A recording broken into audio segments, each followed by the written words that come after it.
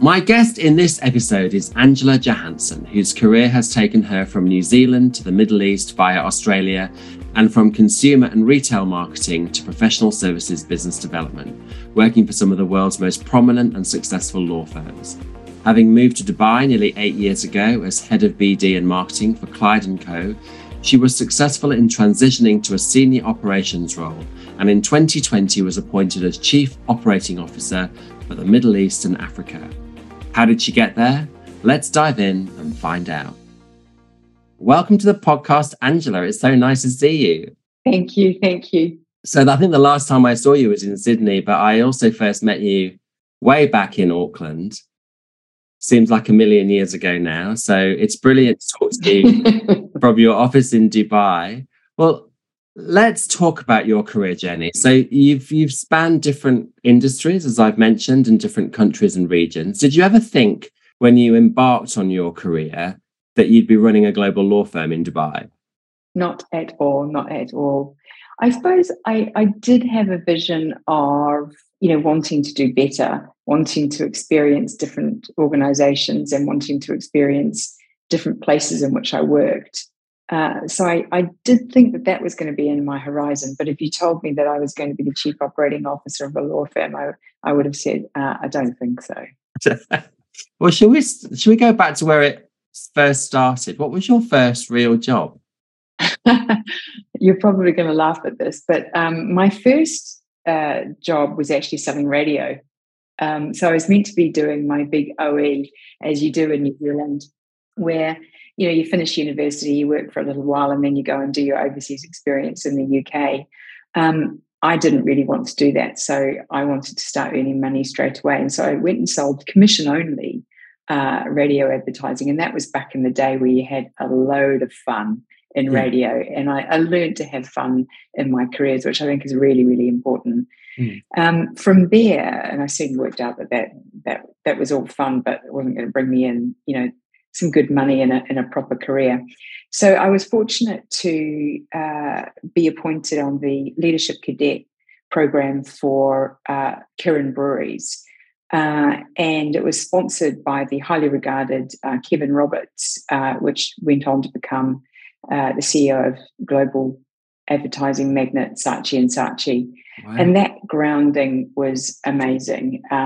His leadership was phenomenal. And I was one of two women appointed to that, which was very much back then a man's world in the brewing industry. And I suppose I learned a lot of skills around believing in yourself from an early age, and also going the extra mile, because if you're in a man's world, back in those days, you did actually have to go the extra mile. So I learned a lot from my first job. From there, I continued on the product marketing trajectory, and again, I landed in a fortunate position where my skill set from particularly on the sales side and sales and marketing saw me go into working for Office Max, which you mentioned at the start. And again, I was their first female branch manager. And then I was thrust into a world of people management and profit and loss statements and all of those sorts of good things. But again, an increase in my skill, new things, and which I'd never experienced. And then from there, that was when I fell into legal, and literally did fall into legal. Before we get to falling into legal, I'm just curious to ask you, you said that you were fortunate enough to get your cadetship, then you were fortunate enough to get the role at Office Max. But, fortune is one thing, but why do you think you got there? Like, what was it about you at that time that people saw potential in you? Well, you probably asked the wrong person, but I would like to think that people said, I was probably a can-do. I'm naturally one of those people, I think, that I've got the glass half full, can-do. I'm very sort of revenue-focused and client-focused, and I think that mindset is something I've focused on right throughout my career. Even at the time when we were talking about profit and loss, I'm fine if you want to save a bit of margin here and there, but at the end of the day, you can only do that for a short time. It's all going to be about clients and the markets you serve and the revenue line, at the end of the day. So I think that stood out for them. And then I'd like to think just having fun in what we did.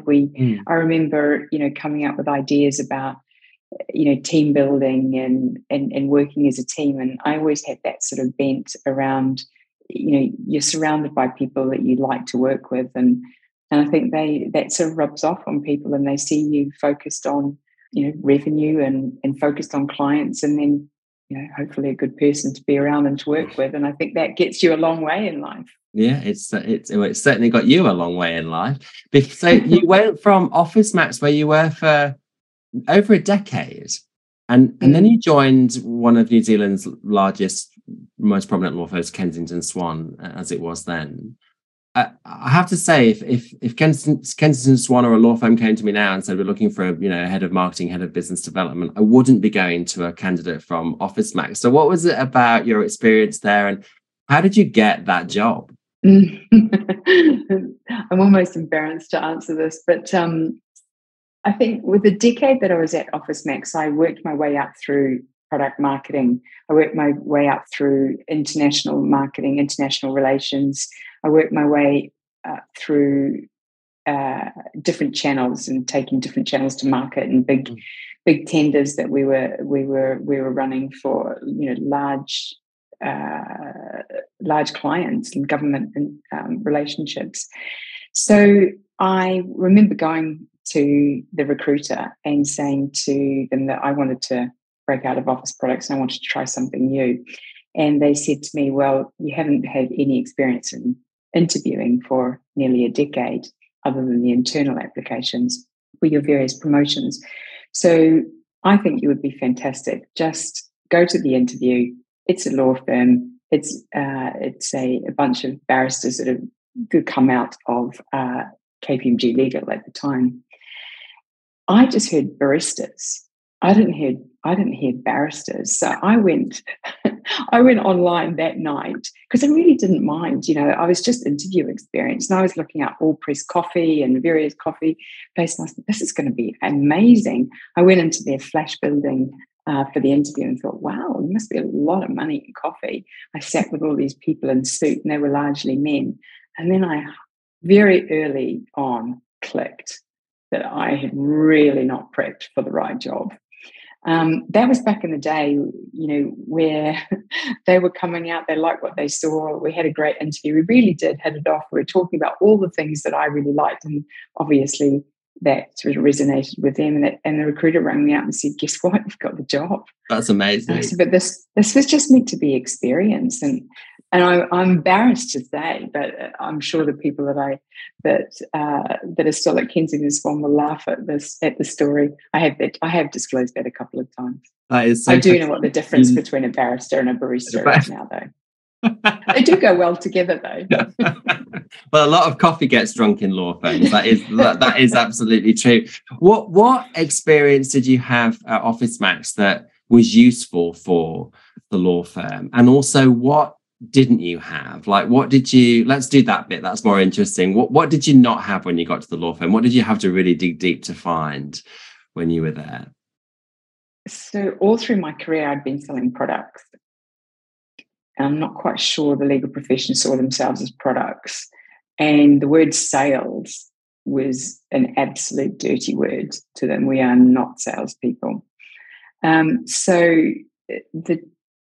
the terminology I used and the words that were absolutely became completely acceptable to me in my career, that all the shareholders want is revenue and profit, was not the same motivators in a law firm. And in fact, they were owners of the business, but they were also salespeople, but they were also heavily involved in the operations. So it would be very common for them to come down and tell me, that they didn't like the color I was using, or that they didn't feel that the people that we had on a particular campaign worked, or that their client list, for an event had to be majority of their friends, which we're never the givers of work.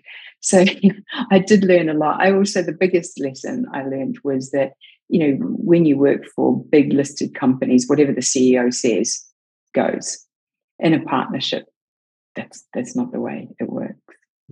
Did you have moments at the beginning where you wondered why you were there, or did you relish it from day one? I think I relished it from day one, mainly because of the people that were there with me.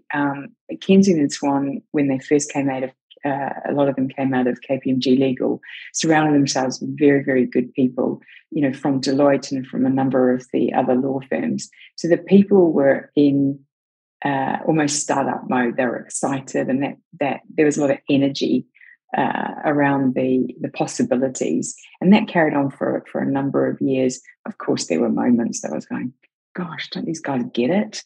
But on the whole, the team that I worked with were amazing, and what we achieved in the 7 years that I was there, I'm very proud of, and I'm sure they are too. 7 years is actually quite a long time, and after your stint there, you moved to another law firm, but you went to Sydney. And for people listening who don't know, think that Australia and New Zealand is the same place. And believe me, there are people like that. Actually, Sydney is very different. So Sydney is very different to Auckland. So why did you move to Sydney, and what did that move teach you? So the firm I was working with had a relationship with Norton Rose, and it was Norton Rose at the time when they moved across. And it was in 2011, I want to say. I think it was around about that. And if you remember, that was not long after the global financial crisis, which Australia was hit pretty hard. So it was about establishing their marketing team again and their business development team and how they went to market. The other thing that happened was that they merged with Fulbright, which for all the alumni at Norton Rose at the time, you remember that the Fulbright merger was perhaps the biggest in the market. And I learned a lot through that, and was part of that growth to merging, a US and a UK mindset. And through my career at the various ownership of office products, we were sold and bought many times through the decade, and we almost swapped for various between the UK ownership, and then we go back to the US ownership, and then we go back to the UK ownership. So I learned, the cultural differences or nuances, I'd say, with working for a US headquartered company. I think is very, very different to working for a UK headquartered company. And that was your first international career, so moving from New Zealand to Australia. Was there anything about that move that affected you personally? I mean, how did that change your life moving to Sydney from New Zealand? It was definitely a faster pace. Right.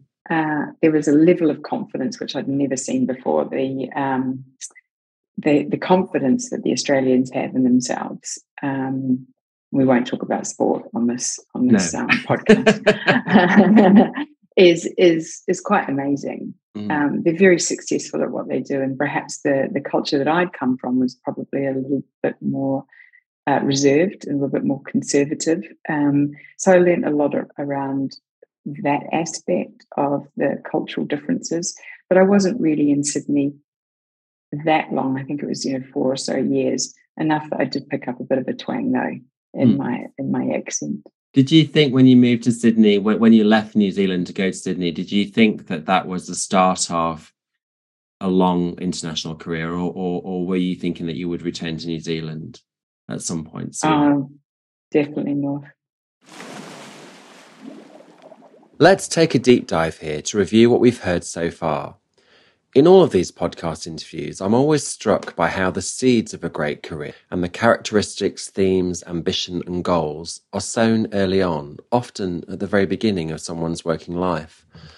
From her first job, selling advertising space on a commission-only basis, working in male-dominated industries, and working out quickly that the people you work with, the energy the business has, and the permission you give yourself to take risks are as important as the skills and experience you bring to the job.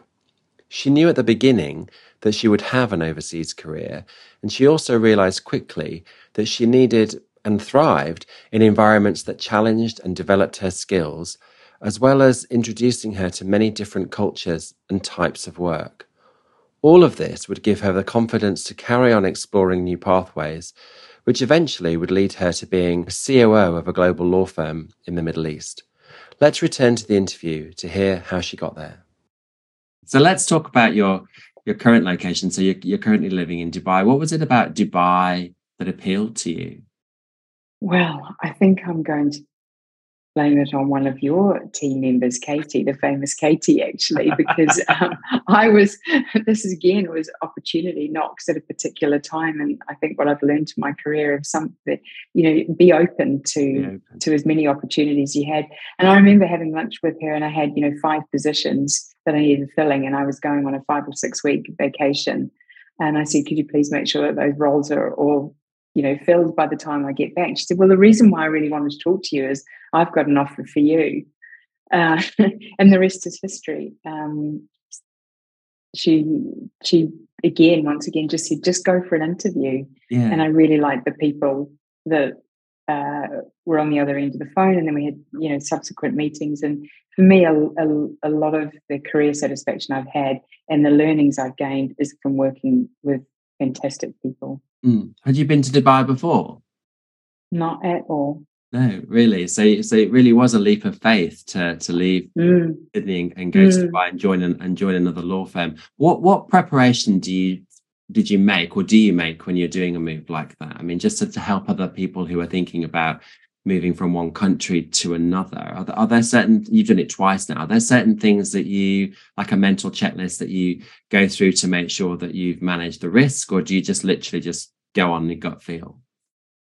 I wish I could say I was that, more calculated and organized and everything, but the energy is what takes me there. I think I see the glass half full, and I concentrate on all the opportunities. I don't really think too much about it because I always think, if you make a decision, it's not the end of the world. If it doesn't work out, just do something else or go back. Or, I think we get a little bit too precious about, making sure that everything's the right opportunity, because you can learn from opportunities that don't work so well as well. That's perhaps, they shouldn't be undervalued as well. What did you learn from, or what have you learned from working in the Middle East? Because it's a very different culture and a very, very different business, isn't it, in the Middle East? So what have you learned from your time there? So I'm fortunate to work for a UK headquartered firm, a very successful one. Clyde & Co are the biggest international law firm that's been here for sort of 35 years and spanning, across the entire Gulf and into Africa. What I've probably gained the most is the pace of change. You can do a lot in a short length of time. Right. The government here is phenomenal in terms of the pace of change. And I've learned that you can be very successful giving things a go. And they really do encourage that, both at Clyde & Co, in the firm that I'm working for now, but also in Dubai. You get to do a lot that you perhaps wouldn't get to do if you're in the UK or if you're in Sydney, where the markets are a little bit more structured and they're a little bit, they're quite hierarchical, and there's a lot of people. In the Middle East, I think you can be quite nimble, you can be flexible. There's a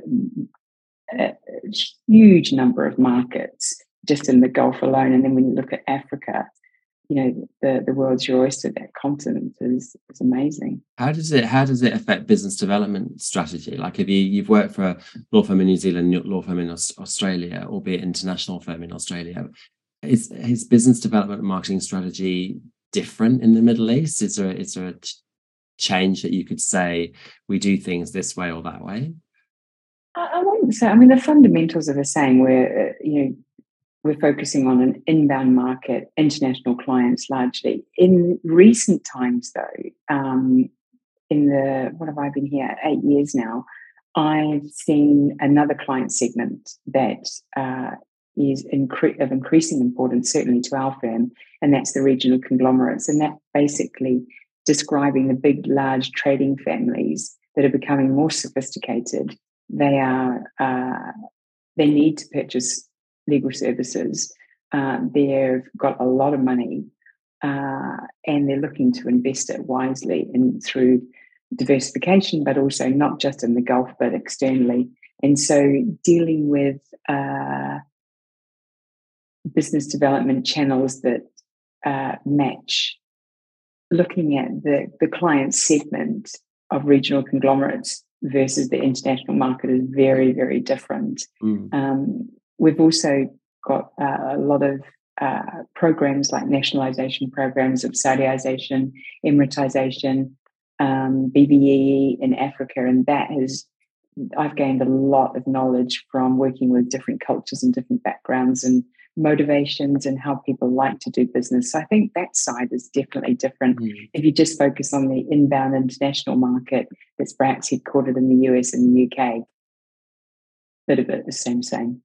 You talk like a marketer. You've been a marketer for a long time, but then you pivoted, that awful word that we now use all the time. You pivoted to operations and you were appointed Chief Operating Officer. I mean, that is a huge achievement, particularly in the Middle East. For a woman in the Middle East, to reach that height without any previous operations experience. Talk to me about how that happened and why you chose to take that job. I must admit, when the CEO came to talk to me and said, we think you'd be great in the Chief Operating Officer role, I didn't really understand why he would actually see that as a benefit to the firm. So when I sort of quizzed him a little bit more and tried to understand what his vision was, he basically said all of the chief operating officers that we've got around the world are largely bean counters. And they're very good at working out profit and loss and how to make a profit at the end of the day.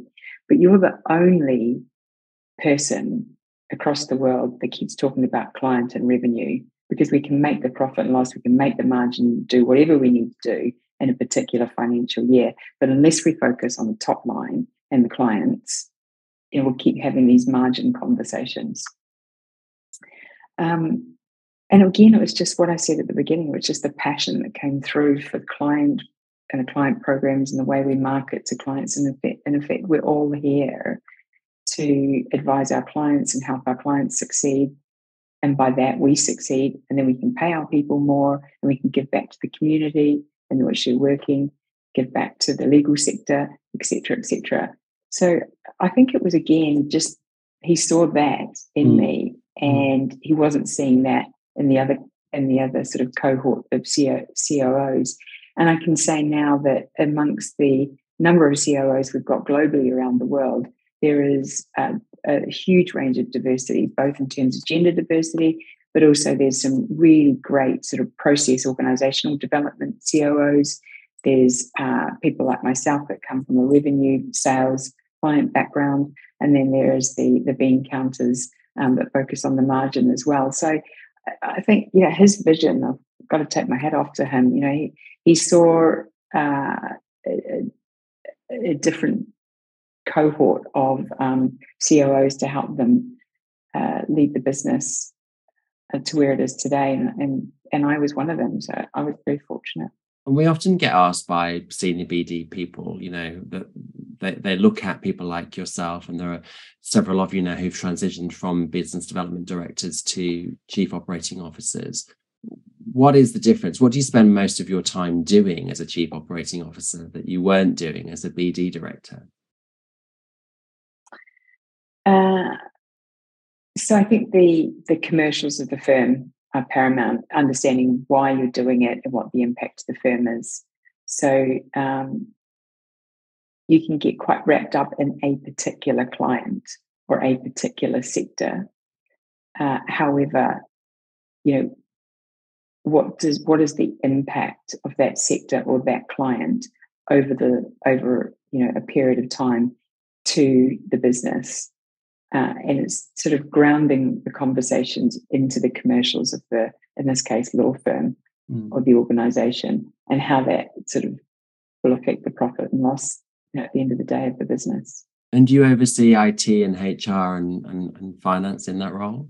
To me, it's less about a discipline and more of a way of thinking. Okay. And appreciate that a collection, if everyone makes up the success of the business.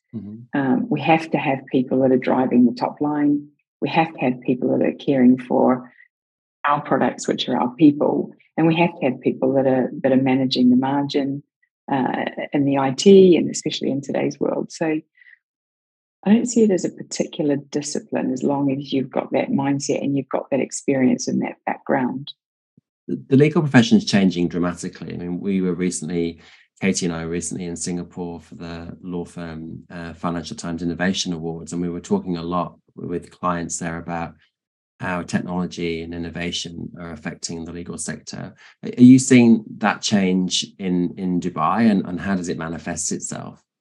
Yeah, significantly. I think every firm's looking to digitize their offering, either to reach a new market or to enhance their margin or whatever they're trying to do. And we're no different.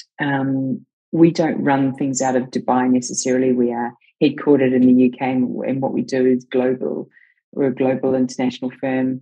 And so everything that we do is offered, across the 50 odd countries in which we span. So that's very much, web chat, GPT, AI, matter management, all of those sorts of things that help us demonstrate our value to clients is absolutely top of the agenda.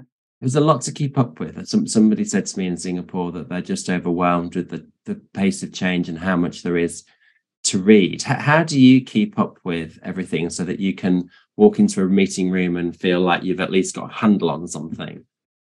Oh, gosh. I remember going through COVID and reading, as much as I could about, Accenture and, all the different companies that were talking about how to manage people and how to lead people and all that. And it is overwhelming. And then you just look at yourself and think, oh, I'm a rubbish leader, aren't I? Don't do that, don't do that, don't do that, don't do that. I don't know, to be honest. I wish I knew. I concentrate on, and particularly in the Middle East, I concentrate on three things. I concentrate on the risks. We operate in a very vulnerable volatile part of the world. So I'm looking at the risks, the political risks, the geopolitical risks. I'm looking at the retention of our staff. A lot of our people are expats that don't necessarily see Dubai or the Middle East or Africa as their permanent abode. Mm-hmm. So I'm looking at how we manage to get the retention of people for a long length of time. I'm looking at the clients. The clients are forever changing. At the moment, we've got a very buoyant market in the Middle East. The oil price is high. The governments are spending a lot of money. In contrast, there's still some nervousness around the economy globally and international investment coming in. So those are the three things I concentrate on the most. I try to keep up. What I find the most rewarding is actually talking to colleagues about real life experiences. Podcasts, I think, are a source of motivation for me in the morning when I'm walking my dog or doing some form of exercise. But I get the most out of talking with colleagues in different markets or in different sectors, actually, outside of law. And, what are they doing? How is it landing? What are they experimenting? I think experimentation is kind of where it's at as well. So let's go back to you at the beginning of your career. When you think about you left university, you went on a graduate program in advertising to where you are now. What would you say to yourself? Like what advice would you give Angela for 20 years ago? I don't have any regrets, to be honest. I think the leadership cadet and program helped me immensely. And I'm not quite sure if those are available in the same way that, we got to do as part of our leadership kit. We're thrust into the actual making of the beer at the beginning. And then we're thrust into the marketing team, and then we're thrust into the accounting team. And so we've really got a really, good appreciation for every department and what they bring to the table. I'm not quite sure that cadetships or leadership, programs are structured like that. It's a shame, isn't it? Today. Because it used to be that you would go on a graduate program or a cadet program, and you would do your 1 or 2 years working for an organization and go across all the different departments, and then choose where you were interested and choose what you wanted to do. And I think we've lost that now. When we look at when we look at I hate to sound old, but when we look at the younger generation coming into the workforce and the way the world of work is changed in terms of how sort of fragmented it's become, and sort of siloed. You have to you do this particular job in this particular department. It must be really quite difficult for people at the beginning of their career to work out what they're going to do. Whereas when you've got a role which is where you change your role every 3 months to go around a department, you have a feeling of opportunity and you have a feeling of openness, don't you? Which I suppose is what led you to then be quite open about going on from one thing to the other and ending up as chief operating officer for one of the world's largest law firms in one of the world's busiest and most dynamic cities. It's quite extraordinary. I think as leaders, we tend to put people in boxes a little bit too much as well. And one of the things I do like about the young generation is they don't want to be put in a box. And they actually will say, well, I'll give my hand, I'll give it a go. I'll give that a go. And you say, well, what skill have you got to give that a go? And they back themselves. They'll say, they don't. So in some ways, it's quite. So you've been pretty fearless. Let's face it, you've been pretty fearless. You went from advertising and to Office Max. You thought you were going to work for a coffee company that turned out to be a law firm. It's taken you to the Middle East. Do you ever reflect on your journey, and do you ever pat yourself on the back and think to yourself, I've done a pretty good job here with my career? Do you know what the ironic thing is I've never felt so vulnerable in my career as what I feel now. I think you do suffer from imposter syndrome, right? As you go through your career. I think you're more responsible for you're responsible for a whole bunch more. And I think the older you get, you're a little bit less less fearful, I guess. The older you get. And the market is forever changing, and things that you talked about before, it's people are wanting to know, have you got all the answers to things? And it's quite a vulnerable position to be in, I think. And talking to a number of my colleagues, they're in, way bigger jobs than I am. And their imposter syndrome is alive and kicking as well. So it's quite ironic. You work your way out through your career and you feel like you're really good and you keep pushing those ceilings and everything. And then you get to, a fairly good position and you suffer from the imposter syndrome quite often. Well, thank you for sharing that. I think a lot of people listening will be probably quite surprised, but also probably quite comforted to hear that from you. You will inspire a lot of people in your career journey. I will ask people to send you messages and congratulate you and to tell you not to have imposter syndrome, because you're pretty extraordinary. Thank you for sharing your career story with us on Deep CV Diving. It's been an absolute pleasure to hear your story. No, thank you. And I've got a Southern Rossa to thank for. So thank you.